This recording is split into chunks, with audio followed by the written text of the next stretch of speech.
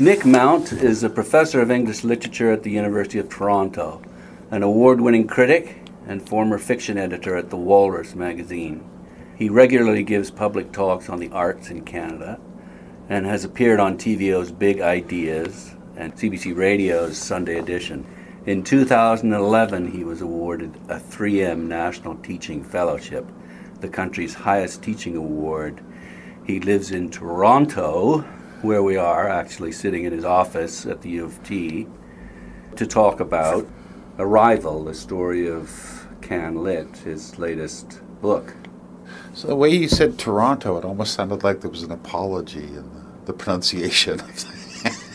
Was that for you or for me? I spat it out with a kind of a distinct... well, it just sounded like the thing is, one of the... It was just a curious twist on he lives in Toronto. Like the word was in quote marks or something. Right. Well, I was reading it out of your book. Okay. It's not unrelated to the conversation in a way, because one of the things that's come up in some reviews is that perhaps the book was a little Toronto-centric, and that that was because I was a professor at the University of Toronto. Mm-hmm.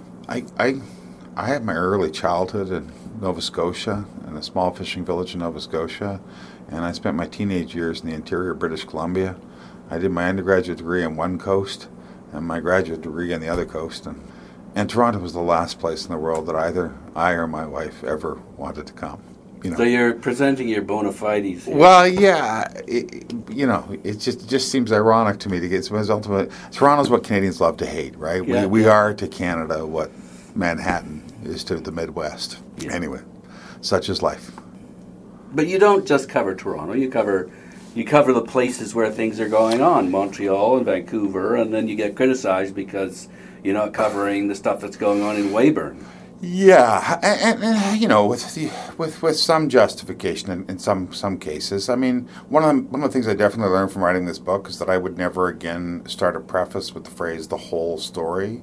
That seems to have been a fatal error. Yeah. What I meant by that was a story that would combine the stories of publishing with the stories of readers, with the story of writers. Right? Exactly. I got that. Yeah. I didn't mean obviously every story. No. But it's a very easy phrase to misinterpret. No, it was something that was quite conscious. I mean, in fact, the chapter on Atlantic Canada was the last addition to the book. And just rereading it, both my editor and myself really felt the lack of, in particular, the presence of Alistair MacLeod. Mm-hmm. MacLeod was a tricky one because his Lost Salt, Gift of Blood, I think, is 76 or 77. So it's technically after the cutoff date I had established in my own mind, 1974.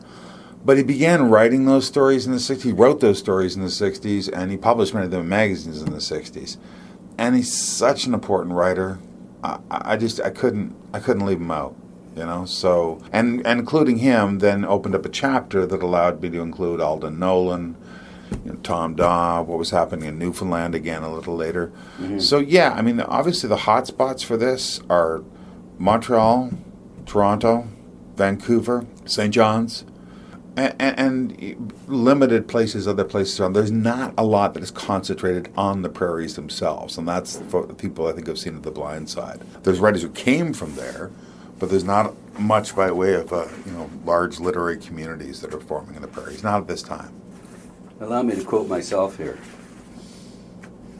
Sure. Yes. Okay. Yeah. I was nodding. Yeah. I'm sorry. This is radio. Okay. Here we are. Arrival presents a kaleidoscope of succinct, often amusing vignettes that describe the story of what's now known as the CanLit boom, stretching from the late 1950s to the mid-1970s. I just wanted to get that in because some people don't know the book. It's describing what and why there was an explosion in the literary creativity in this country, in Canada, during those years. So I'll start off with, now, where did this passion, obsession, interest in CanLit start for you? Well, actually... Or is it any of those? It's all of those. It's all of those. And a job.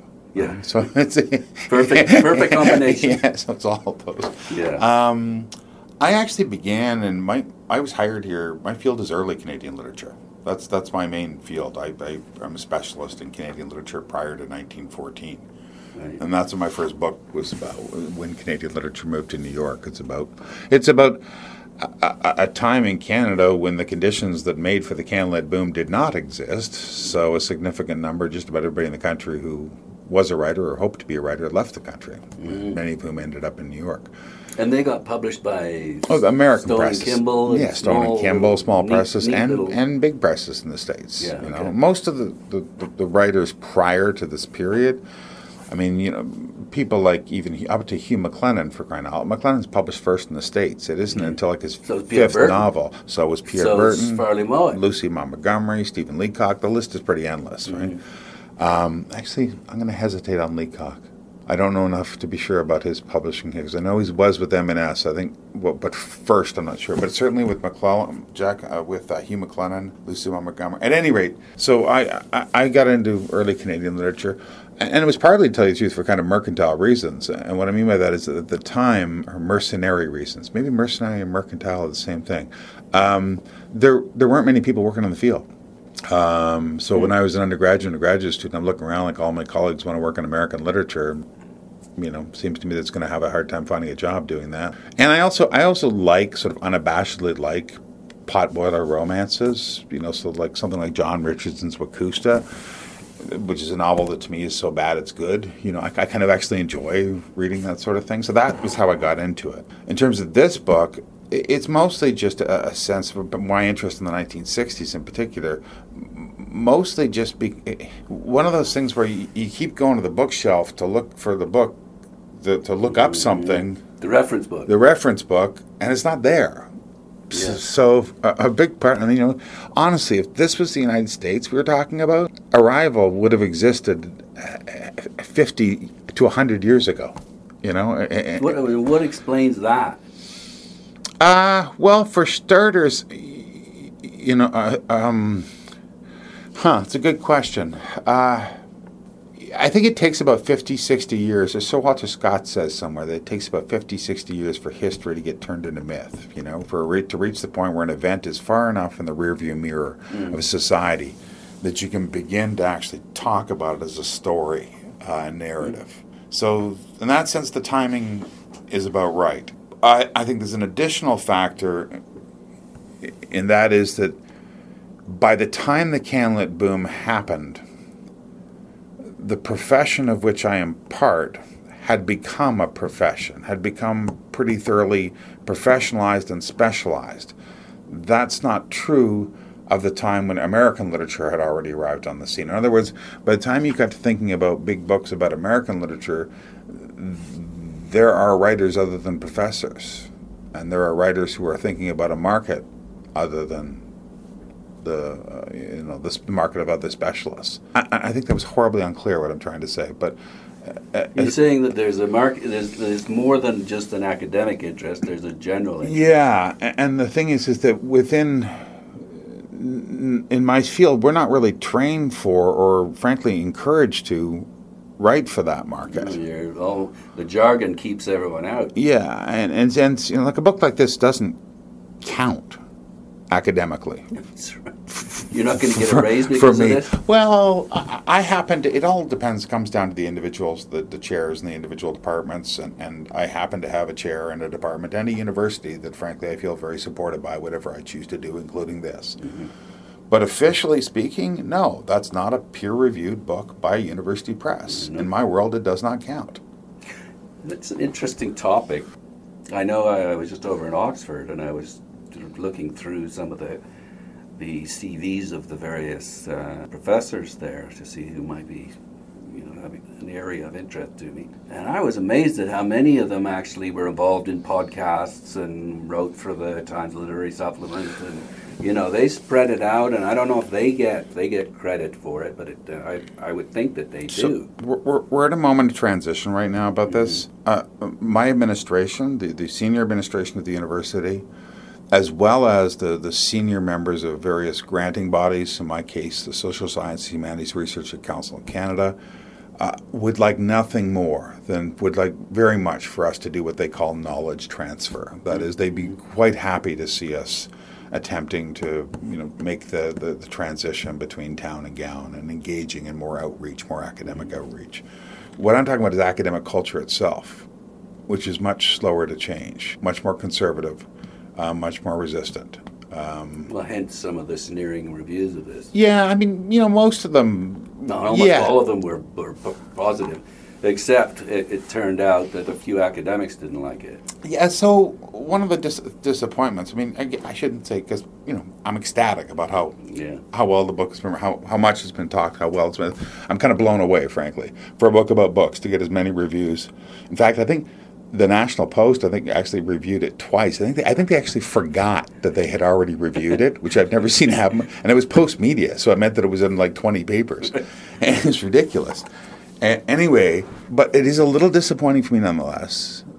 I did not write this book for academics. I knew, of course, they were going to read it. I would, Yeah.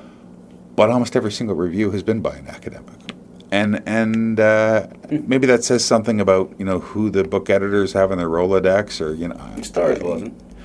The Globe was. I think he's got a PhD, but I don't think he's an academic. Who did it for Alex, the Star? Alex. Yeah, Alex is not an academic, and you're right. I think he has a PhD. But the one in the Winnipeg Free Press was, the Globe was. And in some cases, professors, more often than not, people on their way to becoming professors, grad students, that kind of thing. Yeah, which was fine. And it's kind of it's that weird thing where you made a present for one group and then it's another group that it's sort of filtering it for the rest of them. Funny, Yeah. Well, that's another discussion here. I want to get to of course, the book. The book is in some sense a dialogue with, or maybe not a dialogue, but a reaction or a sequel to Margaret Atwood's Survival. But what's your take on Margaret Atwood's Survival? It is in a limited sense a response to, or a sequel to. It's a response to the very last line in Survival. Yeah, it's a response to the title in more ways than anything. Basically my point is that Atwood's Survival was written at a time when the general perception was that that's what Canadian literature did. It survived as opposed to thrived. Yeah. And then from there I make the simple point that the book sold 50,000 copies and, demonstrated the existence of a literature whose title it doubted. Right? And so that's what my book is about trying to explain how that happened. But as a book itself is what you're asking me about. That's what I'm asking, yeah. I think it was far more important in the period than many academics would admit. I know many, many high school teachers and many university professors robbed it, stole from it for syllabi, for course suggestions, and for the thesis that we all beat the hell out of, the survivor thesis about CanLit's full of victims. And when I say stole from it, I don't mean just in terms of we, reused it and rehearsed that thesis. We got our own rhetorical energy out of beating up on it. Well, I think, what? My sense is that she's a gadfly. Yeah. She put that out there. She's saying it, it's miserable. Our literature is miserable. And a lot of people reacted saying it's not miserable. Yeah. No, that's exactly right. And something similar happened with Grant's Lament for a Nation, right? With Lament for a Nation, here's Grant writing a book that's saying Canada doesn't exist. Sizable, chunky young writers come along, some of them explicitly, like Matt Cohen, and say, well, then we'll write it. Yeah. Same sort of thing, right? Same thing, yeah. But it's a book itself. There's a lot of the different victim theses spots she goes through, and I think that's largely nonsense. I also think the overall thesis of the book is largely wrong, because I think Al Purdy said in a letter to Margaret Lawrence that, look, being a victim is kind of the spine of all of literature, isn't it? And I'm with Purdy on that. So I don't think that in that sense, but you got to admire the ambition. Honestly, she went back and she read. She was the first one to try to put it all together into a single narrative, and then give us lists at the end of further reading. Like it is. It's kind also of remarkable. really well written. It's fun. And she's Margaret Atwood. At her worst, she's more interesting than most writers. Yeah. Okay, so it's kind of a response to that. She says it's survival, and you say, well, we've arrived now. We arrived between. Now, why did you pick these years? 59 to 74 or thereabouts? Well, I mean, there was a lot of different small things rather than any one thing. 59 struck me as a neat sort of beginning for the thing, in part because a number of significant events that happened in the year. It's the publication of The Double Hook. It's the publication of Apprenticeship of Duty Kravitz, The Watchstones of Night. These are three pretty big novels. It's Robert Fulford begins writing the first daily book column in the Toronto Star. I think he's one of our greats. I agree entirely. Liberté begins publishing in Quebec, the main journal of the Quiet Revolution. Al Purdy gives his first reading in 59. Margaret Atwood publishes her first poem in 59. There was a constellation of a lot of small things that came together at 15. Mostly what I was after, though, the specific year doesn't, it's always arbitrary in these things to some extent, right? Mostly what I was after is that moment where we'd emerged out of post-war prosperity into genuine affluence, which was slightly two different things. Actually, Fulford is quite good on this, that prosperity just means, economics. The numbers go up. Affluence is your own sense that you're prosperous, your own recognition that I've got a bit of money to spend now. And I'm, as you know from reading the book, that's kind of what I think is the main force driving all this. Galbraith. Galbraith's The Affluent Society, which was itself a bestseller in 59. So as for 74, the cutoff date, that's a bit even more arbitrary in some senses. The reason for my ending, I mean, probably the better answer to the question you're asking is that the simplest way of answering it, in 1960, so this is the Journal of Canadian Literature also began in 59 at the University of British Columbia. And the editor, George Woodcock, says we're going to review every book of poetry published in the country. And they find 24. 1974, they say, we think there's going to be 300 published and we're giving up. So that's what I mean by the ending. Do you see? The ending is not all of a sudden stuff stops. Mm-hmm. Quite the opposite. It's that all the questions that people have been asking for the last 15 years, like where is our Canadian literature? Where are these infrastructures? There's an avalanche of it. It is an avalanche of it. Yeah. And you don't even have to ask the question anymore, right? What is CanLit? Where is CanLit? Because it's evident. And that's what I mean by the end of the boom. And the other thing... And you also cite all sorts of examples of how book production goes way up. The numbers go through the roof. Yeah, and also, the number of universities quadruple or, things like that. Yeah. But, readers, obviously, they multiply, number of readers available for publishers to market to. Yeah, that's quite right. I mean, the number of universities goes up fourfold over this period. We opened 22 universities in this country between the beginning of the 60s and the mid-70s. I mean, that's mind-blowing. Yeah, it is. U of T went from one campus to three, and it's to accommodate the baby boomers. And not just the baby boomers, it's also to accommodate the affluence of the boomers who are now wanting a better education and better lives. There's a kind of perfect storm of ingredients to come along. The one thing I don't... You're the only one to see this or not? I don't think so. In part because, I know I'm not, in part because the phrase the CanLit boom is not my own, right? That was something in the currency before. I don't remember where the first time I think I mentioned in a footnote, some of the first mention I've seen of the phrase is from the early 80s. But by the time I'd begun studying Canadian literature, CanLit boom was a phrase. I mean, I didn't, almost like it had no author. And that's partly why I wrote the book, because I'm like, who's this phrase? And there's no story. Apparently it was something big. One thing I do want to make clear, because it's an easy argument to misunderstand. When I say boom, I'm not referring to a golden age, right? This is not a golden age argument. It's not about this is a period of being, this is when all the best books were written in Canadian literature. Right. Because that's simply not true. There are some very good and very important books then. There's also a lot of crap, and I know because I've read both. And there are better books written now, will be better books written in the future. It's a quantitative explosion that interested me, not the qualitative explosion. And as I say, you do in the book outline a lot of quantitative data. Yeah. I like numbers. You're criticized for that, though. There are again some academics out there who think you emphasize the economic argument too much. I'm not sure exactly what their alternative explanation is, but Atwood points to the fact that there were no huge giants. There was aesthetic freedom and absence of a tradition. that left gates open for the achievement of literary greatness. Is that what do you think about that argument? So, one of the things I learned writing the book, and even better from reviews of the book, people who work in what they regard to be as non-economic pursuits, the arts, or criticism of the arts, generally don't like to be reminded of the extent to which they're part of a capitalism, of the power of economics, and the extent to which they are themselves a part of that world. And the first hint I had of this is that when I was interviewing writers for the book, and I was pursuing this notion that some part of it, at that time an unknown part to me, was because of affluence. A lot of them said, "What are you nuts? Affluent?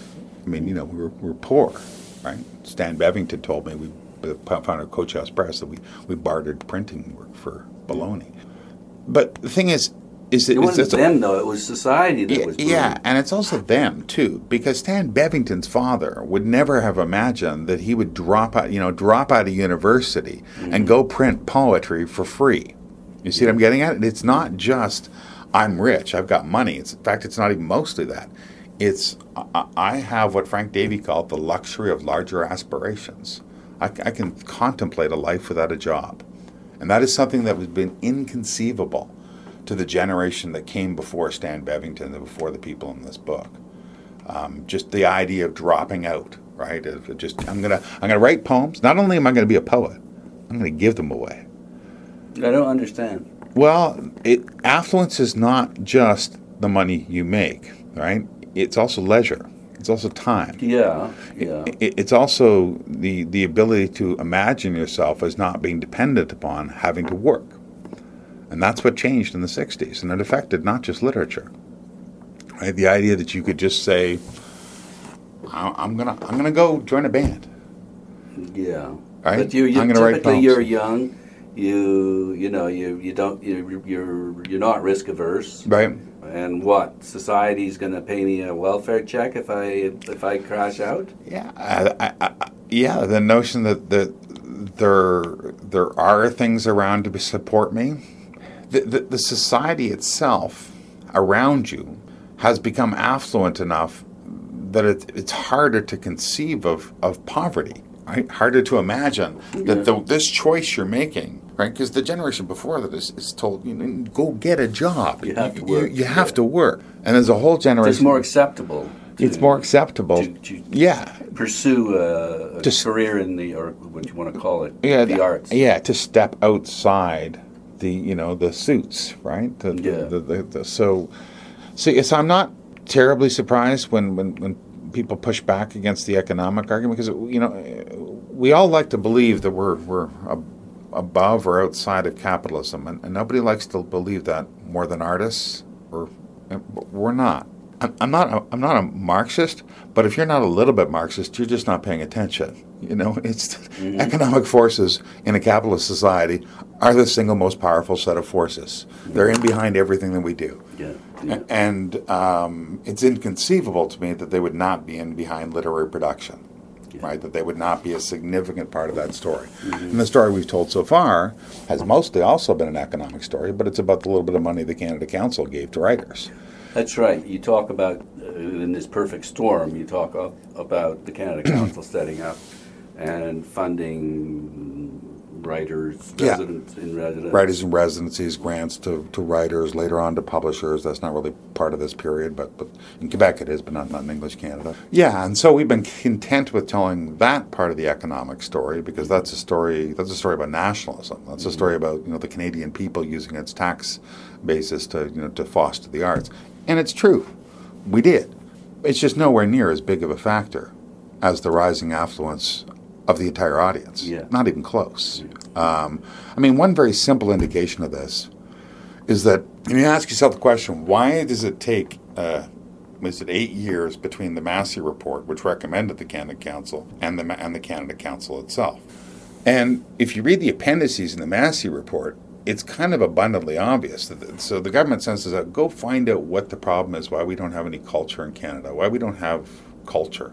Not the word they use because we're told they couldn't use it. But why we don't have, literature and everything is surrounding that. Opera. Yeah, and then they hear back from hundreds, thousands of individuals and organizations all across the country, talking to them, yes, about the problems they have, but also representing the very arts that aren't supposed to exist.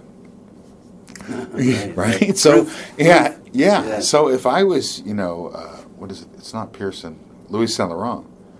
If I looked at even a glance at the footnotes, it's like, it looks to me like they're doing okay, boys. We don't need it. So it was not a priority. It just wasn't a priority. The priority was getting money into the hands of universities because they were struggling to keep up with new buildings to accommodate all these new students. And that's where half the money in the first round of Canada Council grants went, $100 million, and they gave half of it to universities to build buildings because that was the priority. And you make a amusing reference to, what was it, a butterfly wing flapping in Brazil? My editor hated that line. Yeah, because he's kind of a chaos theory guy. It's a reference to chaos theory, that line. And he was trying to explain to me how I had it wrong. And I said, I'm sure it's wrong, but I'm not going to be fact-checked by physicists. It works for me as a metaphor. A couple of guys died, right, and had a lot of money. And that's right. So, what happened? Isaac Walton Killam, I'm blanking on the name of the other one. He was a steel baron from New Brunswick. And they both happened to die in the same year, and they left $100 million in estate taxes to the government. So, new money, surprise money. The same time that Louis Laurent has to go give a speech to university presidents, and he doesn't have anything to say in the speech. And so one of his advisors says to him, $100 million just came in. Remember that Canada Council thing? Next thing you know, we've got a Canada Council for the Arts and a speech to university presidents that tells them they're going to get half the money. And the vast bulk of the Canada Council money in its early years went to universities, not just for capital projects, but because there's no shirk, right? There's no body funding scholars. Graduate students and professors are getting money from the Canada Council. The amount that goes to writers is peanuts, chump change. One person we haven't mentioned yet, and I think he's huge, is Jack McClellan.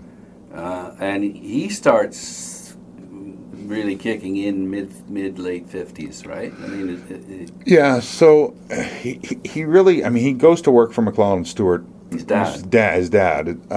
Earlier than that. Pretty soon comes out of the war. So it's like late 40s, 46, 47, he's already working there. But he doesn't really take over on his own for a while. Until about 59. There we go. It's, we're all of a sudden, it's a little earlier than that, I think. Yeah, I think it is. But no, Jack was, by all accounts, a force of nature. Yeah. And he genuinely believed that Canadian books could be made to sell, that handled properly, promoted properly. He's an evangelist. You could sell these things. So it's not just, for Jack, it's not so much about promoting Canadian culture, because that's a good thing. He was a Canadian nationalist. But, for example, he didn't believe in grants to publishers. Jack McClellan, he took some towards the end because he needed them, but he did not believe in grants to publishers because he thought that they diluted the instincts of the publisher. His idea was you pick the best books and you sell them. And once in a while... Well, the most saleable books. The most saleable books. Although, he also... A complicated guy. So on the one hand, you got the Farley Mowat Pierre Burton combo that is basically keeping the house afloat throughout the 60s. But that is also allowing him to do crazy things like publishing Sheila Watson's The Double Hook, right? Which his own advisors told him, look, this is far too difficult for the audience that we publish for. And yet you call it the most influential Canadian novel ever published. You get a bit of flack for that. Yeah. And I hesitated. That's you're referring to the star system, which I... No, you actually said, I think, in quotes, the most influential Canadian novel ever published. Yeah, and I can, I'm not. When I say most influential, that's a different claim than best. Yeah. Most influential is a claim I can back up with evidence. Best is a value judgment, if you see. Yeah. So back it up. So it's weird. That's a book that's been more influential on poets, Canadian poets, than novelists. And if you've read the novel... I would argue that most Canadian poets don't even know the name of the novel. Today, this generation, you're probably right.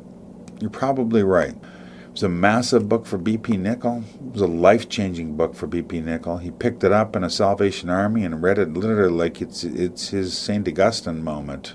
Read this, become a writer. It was a beacon for Michael Ondaatje. Huge book for Ondaatje. George Bowering says it's the most important book ever written in Canada, and the most important book he ever read as a writer. Those are all poets, and they're all an older generation, admittedly. But they were big during the boom. Yeah. Watson, I think what it is that the thing about the double hook, there's this recurring notion that Canada doesn't have modernism. Right? Robert Crouch was the first one, I think, to sort of articulate this, but it was a kind of commonplace, that we went directly from Victorian commercial fiction to postmodernism and just skipped over modernism entirely, especially in fiction. And Watson is kind of the glaring counterexample to that. There are other examples. As long as you start thinking about modernism differently than T.S. Eliot and Joyce, and there's lots of modernisms in Canada. It's just that we defined modernism by European examples. But even defined by those examples, because Watson was clearly reading Beckett and Eliot, and you could tell by reading The Double Hook. Even defined by those examples, this looks like a European modernism that she's doing, but with a very Canadian, very Western Canadian voice. And in '59, nothing like that existed. Right? The idea that, look, this was somebody that was showing us how you could internalize the best of European literature and reproduce it in an authentically Canadian voice. I thought it was a big deal. And Jack saw that. And Jack saw it. Well, Jack, and it's a professor. I'm blanking on his name. He was a guy at University of Alberta. It'll come to me. He was his advisor, was he? He pulled the book. He knew Watson, found the book, and he wrote Jack a series of ever persistent letters saying, look, this is the most important book ever published in Canada. If you don't publish it, ever written in Canada, if you don't publish it, you're making a serious mistake. And Jack read it, and so he agreed. Frederick Salters. Okay, so that was Double Hook. I should say that, well, no, it's okay. Well, I was just going to say that you weren't asking me about the stars, but you want to say I that. will, yeah. Yeah. Well, so in the book, there's these sidebars, and I love them too. Evaluative criticism, bring it on. Yeah. I hope it's clear to people that these are my opinions, and that's part of the reason why they're separated from the main narrative. The main reason they're separated is because they're there to argue with. Yeah, that's right. And I didn't want to slow down the main story with literary criticism. That was part of it. The story is already complex and large, and so I didn't want to pause to do evaluative literary criticism of any kind, really. It also was a way of allowing me to suggest that the story is bigger than the story that I'm telling, because some of the sidebars are by people who don't appear prominently in the book, right? So there's a world outside here. And there aren't many that come in first. So the way the system works is there's 1 star for got published, because I think everybody should get 1. You know. 2 for an accomplishment. Yeah. 2 for occasionally interesting, 3 very good, 4 excellent, 5 world classic.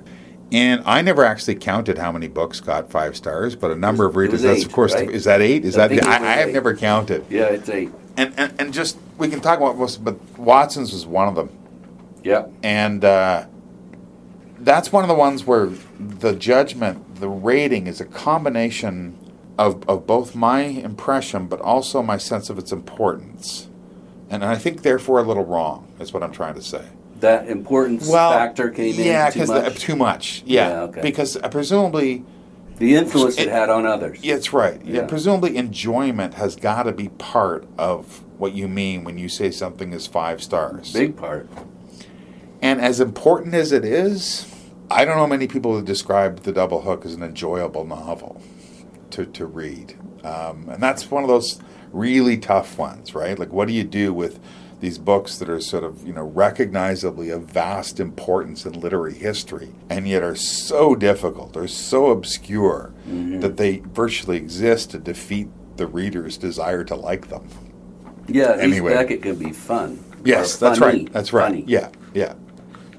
Yeah, because you on that list of 8, you include civil elegies, Yeah. the martyrology, journals of Susanna Moody, and I think quite a few people would question whether or not those are world classics. But Yeah. Lives of Girls and Women, I think. yeah, And Lost Soul, Gift of Blood, I think. And I think there's one of Mavis Gallant's. there's one of Mavis Gallant, and there's one of Alperti's. Is there one of Alperti's? I think it's Alperti's collected. Okay, maybe I did. Is it? I can't remember. Okay, I think. Okay. I think. Okay. In one sense, some people said that doesn't seem like many, but to me, 15 years in a country the size of Canada, if you're on, that actually seems like too many. Yeah. There's so few books that are great. Yeah, yeah.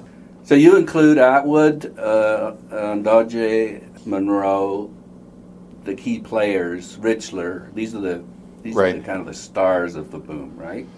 Yeah, so the book, the way it works is that it's 18 chapters, and each chapter, except for the last, I think, begins with a kind of short biography so in other words, I had room I only had room in the book for about 20 biographical profiles in any kind of depth, and then trying to gesture to the very large cast around it. So yeah, I tried to pick the people that I thought were most important to the story at that time. And these are names that the world would know.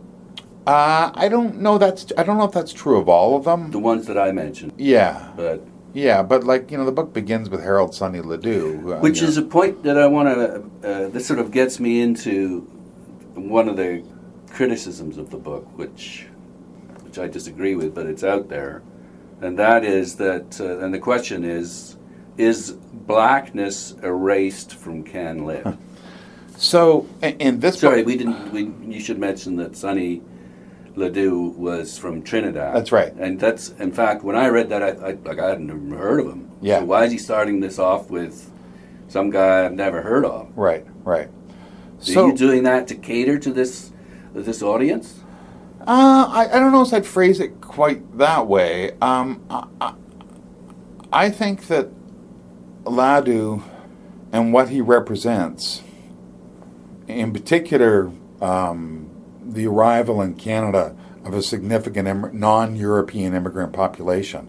Like the time this book is set, Canada is 95%, Canadians are 95% of European origin. Yeah, it's white bread. Yeah, very much so. And so, therefore, is its literature. And you can't change that. And you can't be criticized for covering a bunch of white writers because that's all there were. I would hope so. Or not. There's an argument being made out there that it wasn't all white. Yeah, so, was it white or wasn't it? At the mainstream of the story, overwhelmingly white. Overwhelmingly. What do you mean by mainstream? Well, your view of it? The writers we were actually paying attention to at the time. Who's we? The writers that got noticed, the writers that are getting published, the writers that are getting reviewed, the writers that are being given prizes to. I don't think, I might be wrong about this, I don't believe there's a single non-white writer in the period to receive a GG.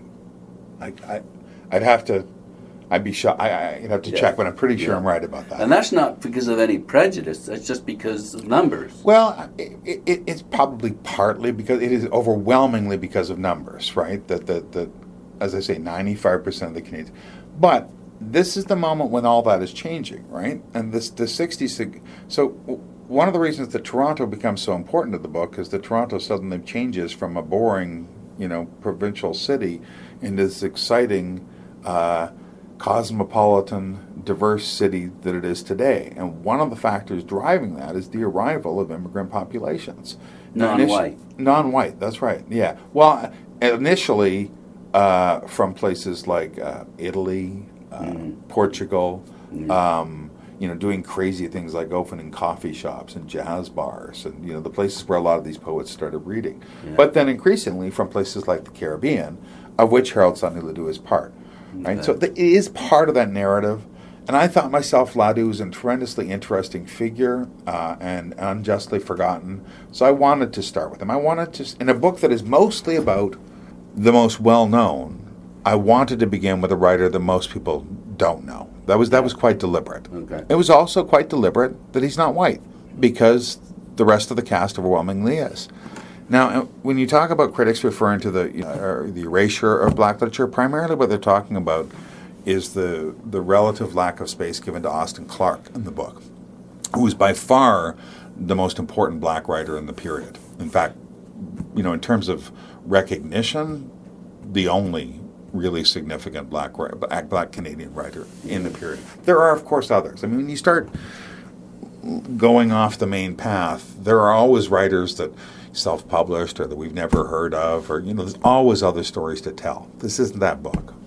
But Austin Clarke, there's a number of simple reasons why he's in the book, but he doesn't get as much profile as some would like to see. And that's partly because the reason I just gave you, I only had room for about 20 people, so it's a sheer, where am I going to fit him in? And I didn't have a chapter I could fit him into.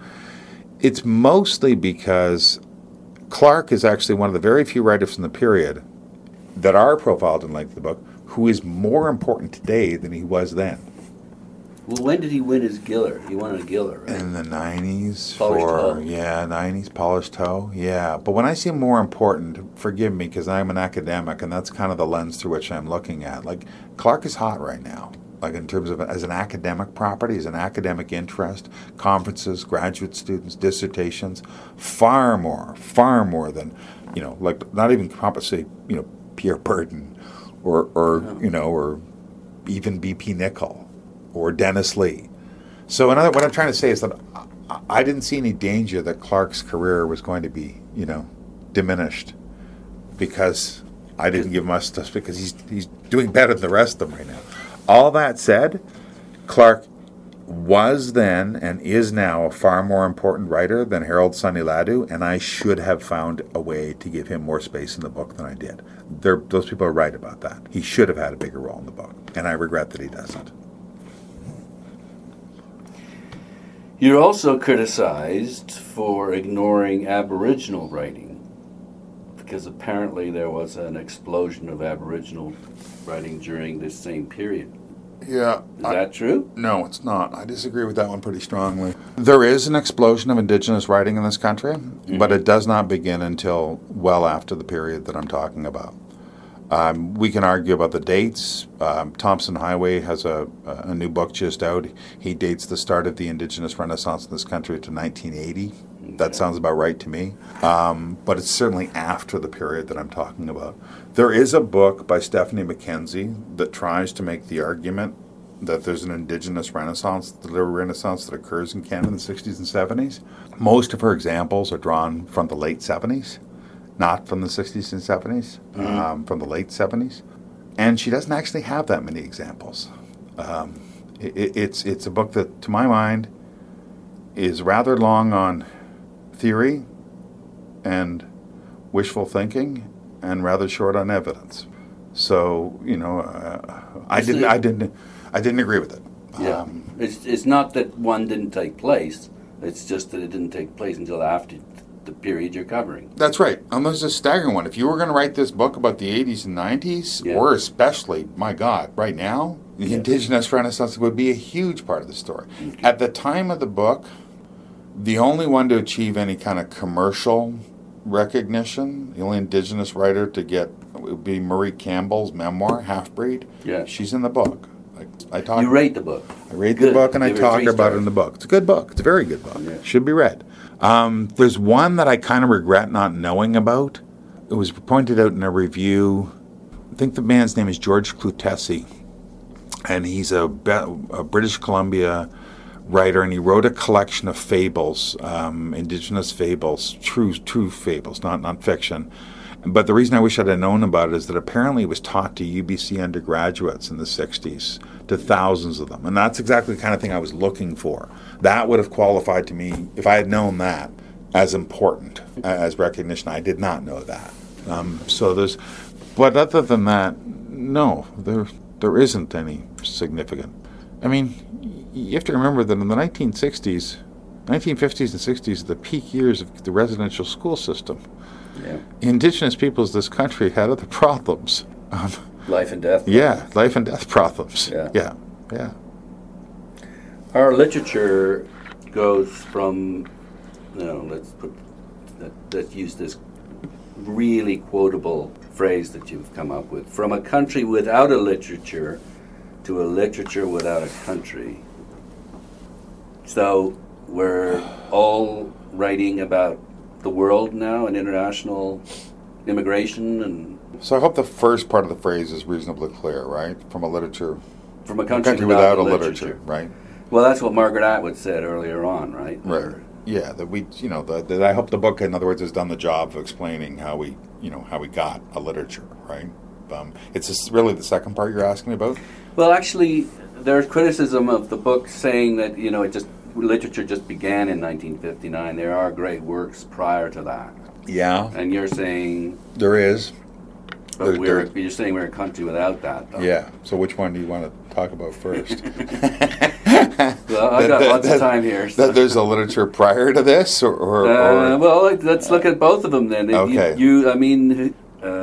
We've got literature prior to 1959. Yeah, of course. So why'd you say that? Yeah. So there's people like, I remember one review said, "I wonder if he's ever heard of Bliss Carman." Yes, I've heard of Bliss Carman. I wrote a book about Bliss Carman. Okay, that'll do. Yeah. Or A.M. Klein. A.M. Klein, for example. Yeah, or A.M. Great Klein. poet. Or A.M. Klein, or there was one review that wondered why I'd left out Lucy Maud Montgomery. And, because they're dead is sort of my short answer. They're dead at the time the book begins. What I would say is that it's obviously not true that there is no literature in Canada prior to this period. But there's no such thing as a Canadian literature prior to this period. There are individual, George Woodcock calls it, he's got a lovely phrase for it, he says, dotted points of light. Mm-hmm. And that's what we've got before the 1960s. We have a handful of writers. By the time the 1960s come along, almost all of whom are long out of print, the older ones, and no longer being read by anybody who's writing in the 60s. There's very few exceptions to that. I mean, nobody is reading Major John Richardson in the 1960s, right? No one's influencing. Nobody's reading. Nobody gives a shit about Charles G.D. Roberts or Bliss Carman in the 1960s, Or Lampman. Or Lampman, Lucy Maud Montgomery, sure. Lucy Maud Montgomery has always been popular. Mm. But one of the things to bear in mind with those more popular cases, those people were published by Americans. Their career was made because there's none of the infrastructure existed in Canada to provide them to publish them or to give them an audience. Right, so that's what I mean when I say there is no. Because when I say Canadian literature, I'm not thinking just about books. I'm talking about the whole infrastructure, right? Publishers, support system from the government, universities and schools teaching it, and most crucially, readers to read it. So yes, we had Canadian books prior to this period, but everything else I've just mentioned doesn't exist. Some people were getting in high schools. My mother remembers getting taught, Hugh MacLennan in high school, or they would read Bliss Carman and Charles G.D. Roberts in the 20s and 30s.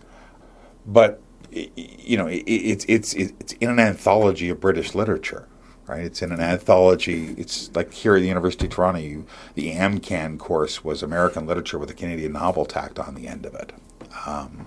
You see what I'm getting? So there are certainly, and I understand what people are getting at when they say, he thinks he's trying to say Canadian literature began at a nothing in 1960. Literary culture, maybe. Yeah, CanLit is what began, right? Okay. There are obviously, remember, my first book is about writers who left this country because there wasn't a market here for them. And then, by the way, writers who got told that you no longer count as Canadian literature because they wrote stories set elsewhere. What happened to Ernest Thompson Seton, for example. We like some of his stories because they're set in the Don Valley. But the stuff he does in the States, that's not part of Canadian literature, right? So that's the first part, but you're also asking about what I mean by how we got to a literature without a country? Yeah. So I mean by that to me today Canadian literature is not a nationalist phenomena anymore, if it ever really was. There was a period, maybe the easiest way to answer this is that you probably remember in the 70s, going into bookstores, and there'd be Canadiana sections in the bookstores. Like, like there's the canoeing manual next to the novel on Margaret Atwood, and Charlie Farquharson books were, inevitably going to be there as well. And we had all Canadian bookstores there for a while. We don't have those anymore. Canadian fiction in most bookstores in this country, new bookstores, is just fiction. It is shelved alphabetically by the author's name, regardless of country of origin. The Canadianness of it no longer matters to us in one of the most important places, which, as I've said, is for me the economic market, right, where we sell the books.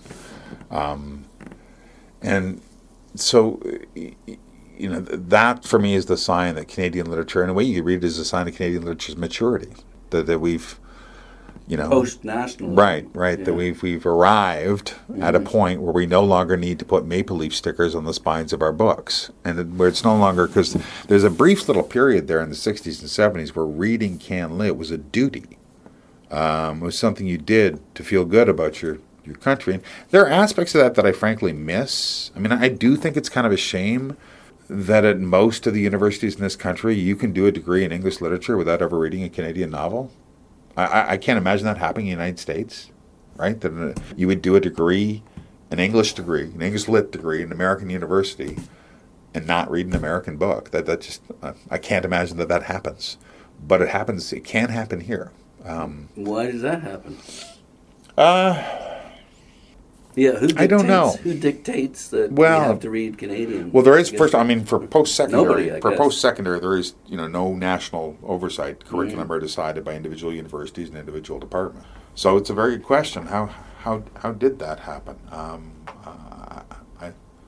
I don't know the answer. I mean, why we got to that point, I don't know.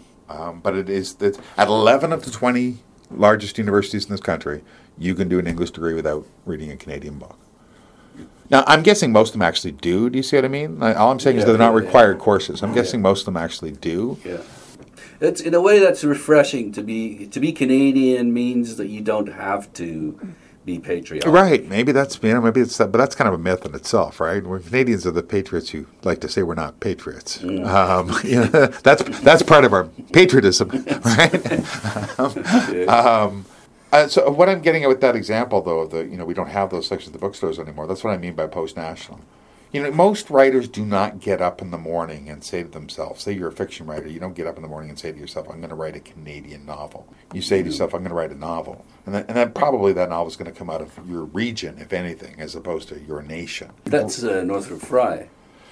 Yeah, probably. A lot of what I say is stolen from Northrop Frye. Yeah. Frye thinks regionalism is what comes after nationalism, actually. But there was a brief moment there in the 60s, right around Centennial, where a number of writers did get up in the morning and say, I'm going to write the Canadian novel in response to America. We might actually see the same thing happening again here in the next. Anti-Americanism has always been one of the most powerful fuels of our culture, and could well be again. But that doesn't happen anymore. What I'm saying is that's gone now. There was a brief moment in the 60s where Hugh MacLennan wrote a couple of novels that aspired to be Canadian novels, and Dennis Lee wrote several eulogies that really did try to be like a Canadian, to tell the Canadian story. We don't do that now. Our writers don't do that, and most writers haven't ever, and that's probably a good thing. My guess is that literature that's written out of the sake of nationalism is probably usually not that good. Yeah, sort of a hidden agenda. Yeah. You're talking about sort of the imaginary world, the content of these novels or our literature, because what you say is the book explains how we got from there to here, and you're criticized for avoiding here the debates over race and gender. I'm not sure I get what the question is in this case. Well, you're saying in the book, how you regret putting whole in the first sentence. Right. Yeah. The whole story. Yeah. Here you are. You're saying this book explains how we got from there to here. Okay. So here, I'm assuming, is the content of the literature rather than the production of the literature. Because right now, to use a overused phrase, it's a dumpster fire. Yeah, well, no. And you're avoiding that fire, I guess, is what. Well, in no, the book.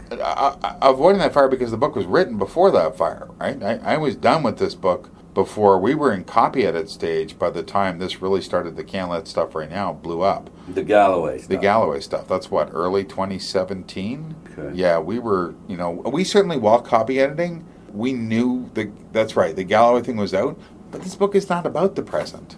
It's about the past. It is explaining, you saying it explains how we got from there to here, though. And here I guess, yeah, okay, I see what you're getting at now. I guess I see what you got. I guess what I should have said is how we got from there to the end of 2016.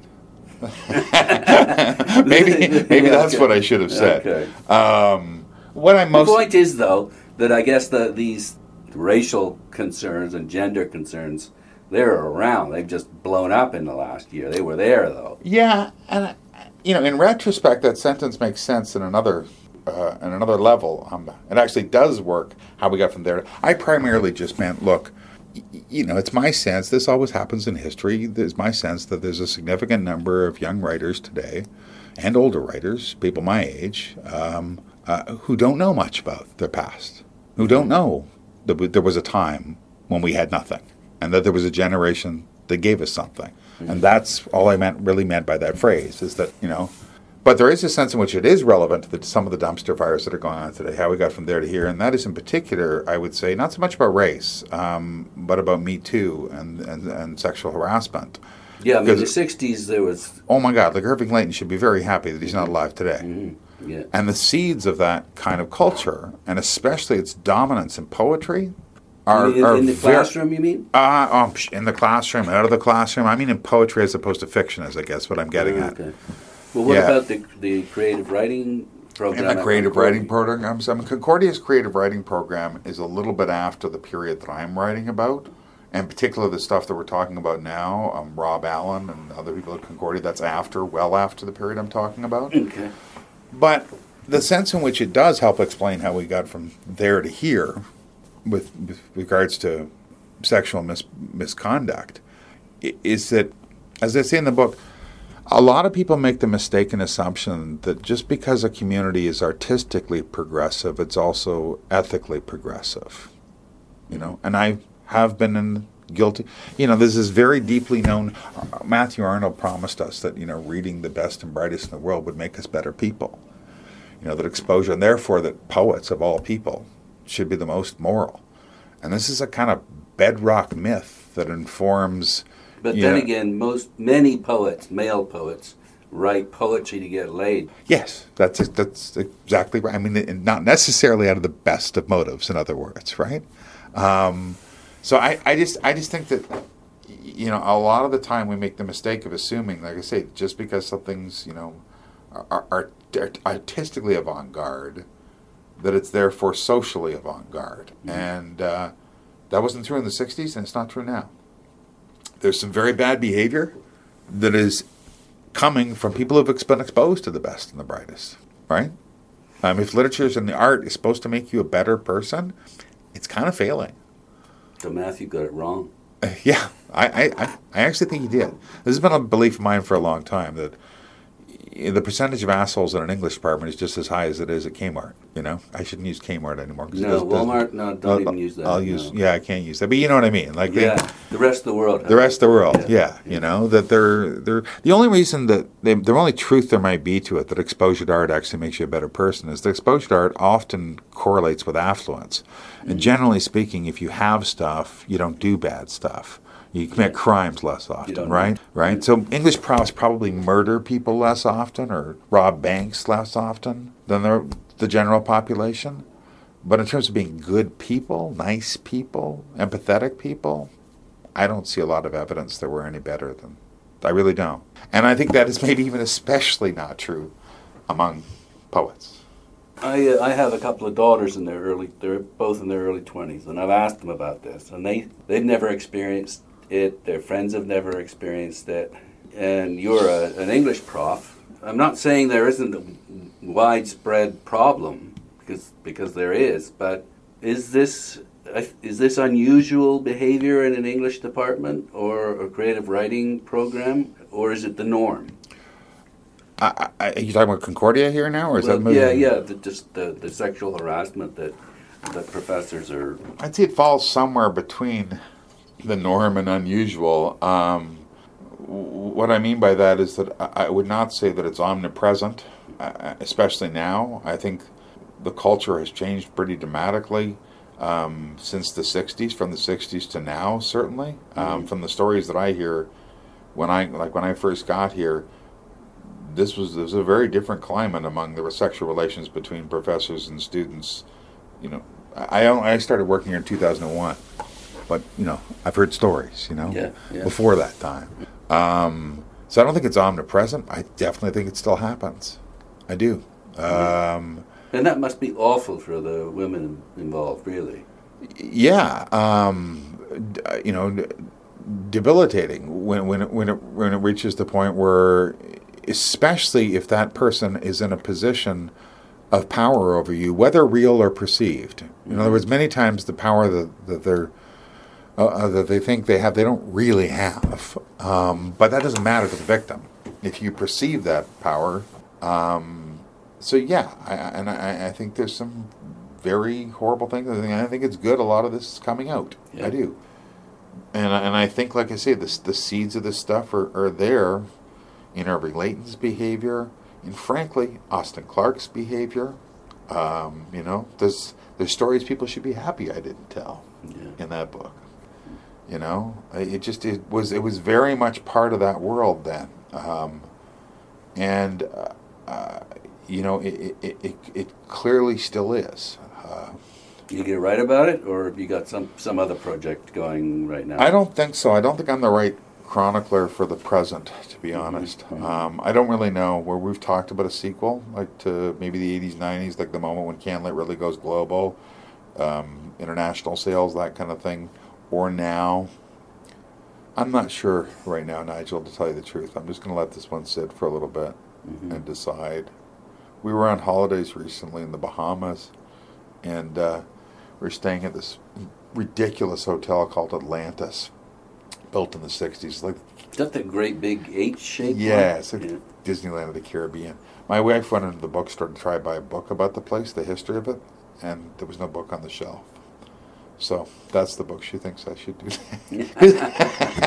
Because of course I'd have to do research. I'd have to. Of course. Yeah. No, I mean that's the kind of books I like to write. Yeah. It's the book that isn't there on the shelf. Yeah. As you say right at the beginning of this book. Yeah. So. Good. Well, whatever you turn your mind to, I'm sure it'll be interesting and well written, just like this one is. Thank you, sir. Thank you. Yeah. No, I appreciate it. I've been speaking to Nick Mount, who is a professor of English literature at the University of Toronto in Canada. Did I say that? Yeah, there wasn't even a hint of sarcasm. Thanks again. You bet.